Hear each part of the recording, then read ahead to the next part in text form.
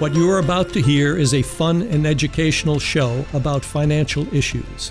Join Dan Wendell and his co-host Tony as they explore topics related to retirement planning. No matter how close you are to retirement, it's time to listen to another episode of Dolphin Financial Radio. Hi, everyone. Welcome to another Dolphin Financial Radio show. I'm Dan Wendell, host of the show, and today we're going to be talking about average 401k balances. What is the average 401k balance for, say, a 55-year-old? Is this important? We're going to talk about a recent survey that came out showing what the averages are across the country and where you might fit into it. People love to compare to each other. And I'm going to talk about what these are, but also why it's probably something that you shouldn't do. So talking about shouldn't, let's bring in Tony. There he is. There shouldn't have brought you into the show, Tony, but I do. I love it. The tears for the listeners running down. I'm going to jump the shark for the listeners, but take a look for the viewers. I've got a bunch of eggs behind me, Tony. Yeah, I saw that, and we need to talk about that, Dan, because even Orthodox Easter is past. You're a little bit behind there. So I was looking for some pictures of different sized eggs, like ostrich and maybe a quail and duck. Yeah.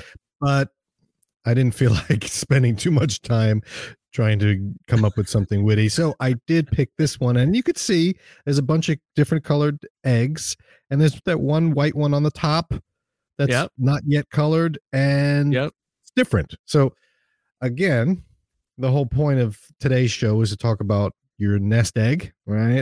There it is. People are gonna the nest egg. Well, I just think we should be building a nest egg. Yeah, Marge. What is your tax plan? So we're going to talk about 401k balance. It's a good point bringing up the tax plan, Tony, because this means it's all taxable at some point. That's right. The bigger your 401k, the more taxes you're going to pay. So we're not talking about Easter, folks, even though if you're viewing on YouTube, you are looking at a big background of colored Easter eggs that Dan put up for some reason. What I'm trying to show is everyone's got a different size nest egg. A different nest egg. We'll just say different. So it almost worked, Dan. Don't worry about it. I want to talk about, because I was looking online to see what are people reading. And I found that the articles that say, here's what the average 40-year-old's 401k balance is. And you know that a lot of 40-year-olds are going to want to know what that is. Tony, you're close. You're in your 50s. What's the average 55-year-old 401k balance? You're going to be interested in that. And I am. Right. It's you're curious, right? So it's kind of clickbaity. When I saw that, I said, "Hey, I'm close to that age. I'm close." I picked it for a reason, right? So I'm trying to engage you and get you interested in it. But this is what's been happening. Right. So people are actually wanting to know this and they're clicking on it. So if you look at the most read articles, what's trending, it's these types. What is the average nest egg for a 60-year-old? So on. So what I've done is I've taken this data from How America Saves 2021. This is Vanguard. They put out a survey every year, or what they do is they analyze. They have 4.7 million participants in Vanguard 401ks. And they anonymously take all that data and they crunch it out into this report. And you can get the report. There's the link. And I'm just going to highlight one piece of it.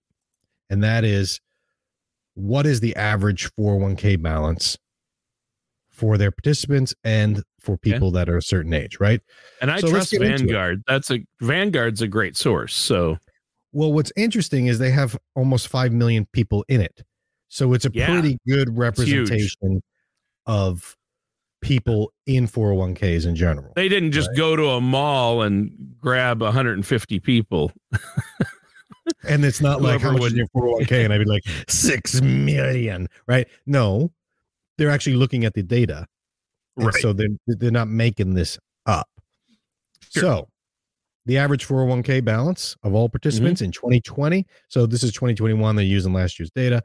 This is 2022 now. So we're going to get the new survey for last year, 2021. But the most recent data they have is 129,157 is the average 401k balance.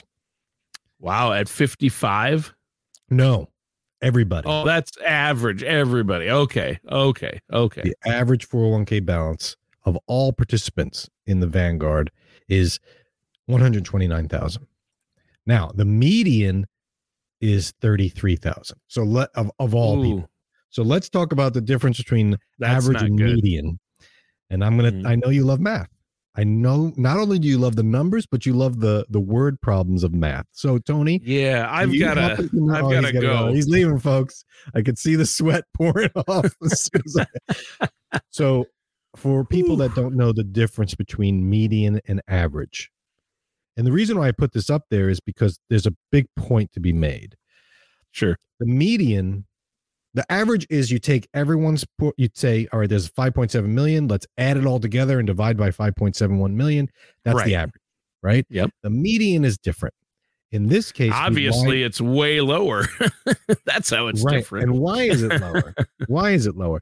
Because if you line up all of the 5.7 million people by balance. So you start with the one that has the smallest balance, which is probably $10, and you work your way all the way up to the highest person that has, who knows, 500 million in the 401k, and you go in order. At some point, you'll reach a number in which there's 2.7 million people below you in average in total, and 2.7 million above you in total. And that's the median. So it's the middle. That's the median number, right? The middle number. What that says is the middle number is 33. So that means half of the people have less than 33,000 and half the people have more than 33,000. Yeah. It's the difference between average. Yeah, it's the difference between averages and percentages. No, it's the difference between averages and median. The average is, but median is more about a percentage. It's 50%. That's what I'm saying. It's where you fall in the range. Yes. Averages versus the range, right? Yes. So useless information at this point, because what does that tell me? I want to know. I'm 55. People don't have enough saved. People do not have enough saved for retirement is what that tells me. Well, if you're 21 and you have 33,000, do you have enough? Yeah, if you're 62 and you have 33,000, do you have enough? Maybe. See, that's the point, Tony. This is everybody's situation is different. Punchline. It depends. Let's cut to the chase. The average 401k balance for people ages 55 to 64 is 232,000. Now, I'm not the median is like 80 something, but here's why the median isn't really valuable is because what if Elon Musk's 401k was in this? He probably doesn't even have 401k, but let's say someone had 5 billion in the 401k and they're in this mix. The average is going to be way higher. I mean, it's just going to be so skewed, but the median would probably be the same, right? Yeah. So anyway, here it is. 232,000 is the average 401k balance for a 55 to 64-year-old. And about what I would have guessed. I would have guessed 200,000 or 220,000. So what does this tell us?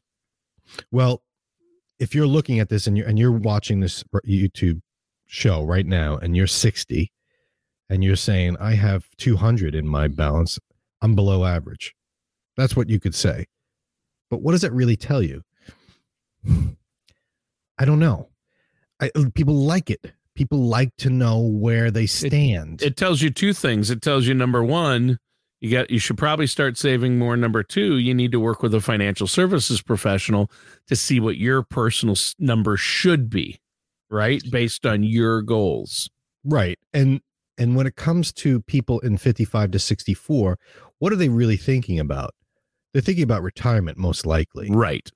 And by the way, the 65 plus average 401k balance was lower, which makes sense because that's anyone over 65 and they're probably not working and contributing. So they're taking away from it. So it goes down.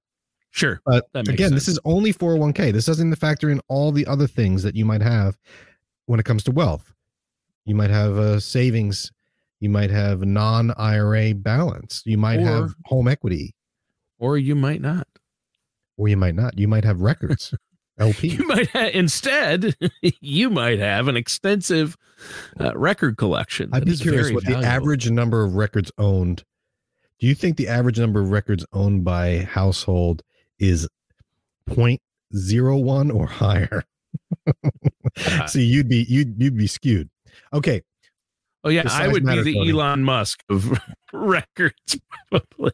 No, I wouldn't be the Elon Musk. There are people out there that own warehouses full of records. Right. I've met them. You're jealous of them. Admit it. No, because they have no social skills or life. But so I'm not totally jealous. But does size matter, Tony? Does size matter? That's the question. The age-old question. When it comes to your portfolio 401k? balance, when it comes to your 401k, I would say yes, it does. And I would say it depends. You would say it depends. I know you would. It would. It does. And that's the whole point of the show. Okay. So someone watching is 55 saying, I want to retire in 8 years. I don't know. Just making up numbers. And I have 300,000. I'm above the average for my age group, right? I'm 55 with 300,000 in my 401k. I'm doing great. Are you? Does the size of your 401k really matter? Okay, I'll give you to answer that. I'll give you a couple scenarios, Tony. A couple comes into me, couple A, Mary and John. They say, "Hey, Dan," and let's call them 62. Okay, and they're retired. Mary and John come in. They're 62. They have $500,000 in their 401k, in their retirement accounts, in their nest egg. Their egg has 500,000 in it, and they come to me and say, "Dan, we're a little nervous. 2022 hasn't started off so great. The market is tanking, for lack of a better word. 2021 was great. Don't get us wrong. We're retired, but we're nervous. We decided that we want to go on a trip. And so we're going to go on a cruise to the Mediterranean. And our daughter finally had the baby. And so we just spent a bunch of money to buy her some furniture. We painted the room. And we want to put a little bit of money in the baby's 529 for college. So I know we said we were only going to spend $25,000 from our nest egg this year, and because that's what we projected, we did a plan. But we're thinking that might be $35,000 this year. So the market's going down. Do we take from the market while it's going down? We're a little concerned. We're shaky. What do we do? Okay, so that's couple A, Tony. Sure. All right, so you can imagine. It sounds like a realistic scenario too. You've probably come across that in your years. Absolutely. Of being a financial planner for people. And then we solve their issue. We talk about that. And then the next appointment comes in, couple B, Mary and John as well. Surprise, surprise, they're same names. It's ironic. And they say, Dan, we have 500,000 to our name. We're 62. We're retired. 2022 has started off poorly. The market's volatile. We're not comfortable. We don't feel very happy about this. 2021 was great. Don't get us wrong.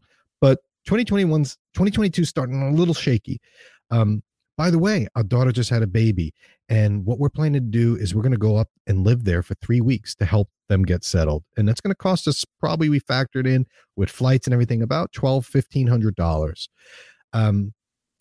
And we were going to go on that trip, but instead we're going to help the daughter. And so we're going to probably use some of that money there. But one thing we noticed is with COVID, we actually spent a little bit less than we expected. So what we've seen is our checking account has actually gone up. So we have more in our savings account than we had projected.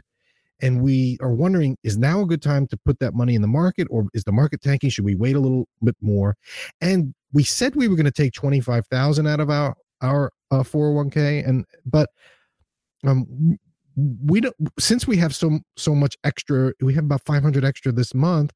Can we pause that? Should we take it out anyway? Is that a good thing to do? What do you say? But we still don't like the market. It's shaky. That's scenario B. So they have the same amount of money. They're the same age. They both had a daughter that had a baby. What's different, though, in that conversation? They're both concerned about the market, but what's the main difference that you observe between these two couples? Well, couple B is smart because they're really wary to take anything out, and they aren't taking anything out, and they have other sources that they are willing to pull from because they know pulling from the market, their market money, when the market's tanking, is going to affect them more. Am I right in that? Yes, and you call them smart, but I'm not saying I'm not gonna say that the first couple is dumb. They just have different spending. They have different spending habits. Couple A is more spending. Couple B is more savers. They have the same 401k balance. So but neither one of them should pull money out of the market while it's down, if they can help. Well, exactly. So building a retirement income plan, you should have other sources, and Couple A does. Right. They're just and that's what you do for people is you make sure if they're clients of yours, I know that they will have other sources for that money. Well, they'll have a plan. So if we do have a correction, where are we going to pull money from? Do we want to pull it while it's going down? Do we have a choice? Do we pull from other sources that are more short term and aren't as impacted? Right. And so that's the conversation I have. But the point of the show is, does the size matter? And the answer is no. The size of their 401k doesn't matter. They both have 500,000. Yeah. What matters? It really wouldn't matter. It really wouldn't matter if one had 300,000 and one had 600,000. If you pull money out of it, well, it's down. It can deplete it quickly. It comes down to what you're spending. They both had the same expected spend rate, but so the portfolio is the same. Couple A is wanting to spend or has already spent a lot of money. Yep. Right. Yep. And they're changing their spend rate. So spending habits and lifestyle are much more important than 401k size. I see your point here. You can have a pension and therefore you don't need as much as a 401k. You can have a lower spending rate. You don't need your 401k to be that much higher. Now, I'm not saying, hey, let's all be, austerity measures here. Let's all hide and don't live in retirement. I'm a big proponent of spending more in retirement. I'm a big proponent of that couple doing that Mediterranean cruise when they're 62 versus when they're 82. So but the point is, the size of your 401k isn't what matters. What matters is what your income need is. Because your income need is going to determine whether or not your 401k or your retirement assets are enough. That's the conversation that you have. So what you first everybody's so anxious to hear, how do I compare to the average with how much I have saved? And you're saying the size of the 401k doesn't matter. No, it's your spending habits and your lifestyle that matters. Right. If I said 500,000 is what you need, we've done shows on this. I'll put it up here. We've done a show that talks about, how much is enough. It's a silly question. And so these comparison things are designed to get people to read and click, right, for advertisement. But it's also designed to, it's having the effect of changing how people feel. And, I feel better now because I'm okay. No, you're not okay.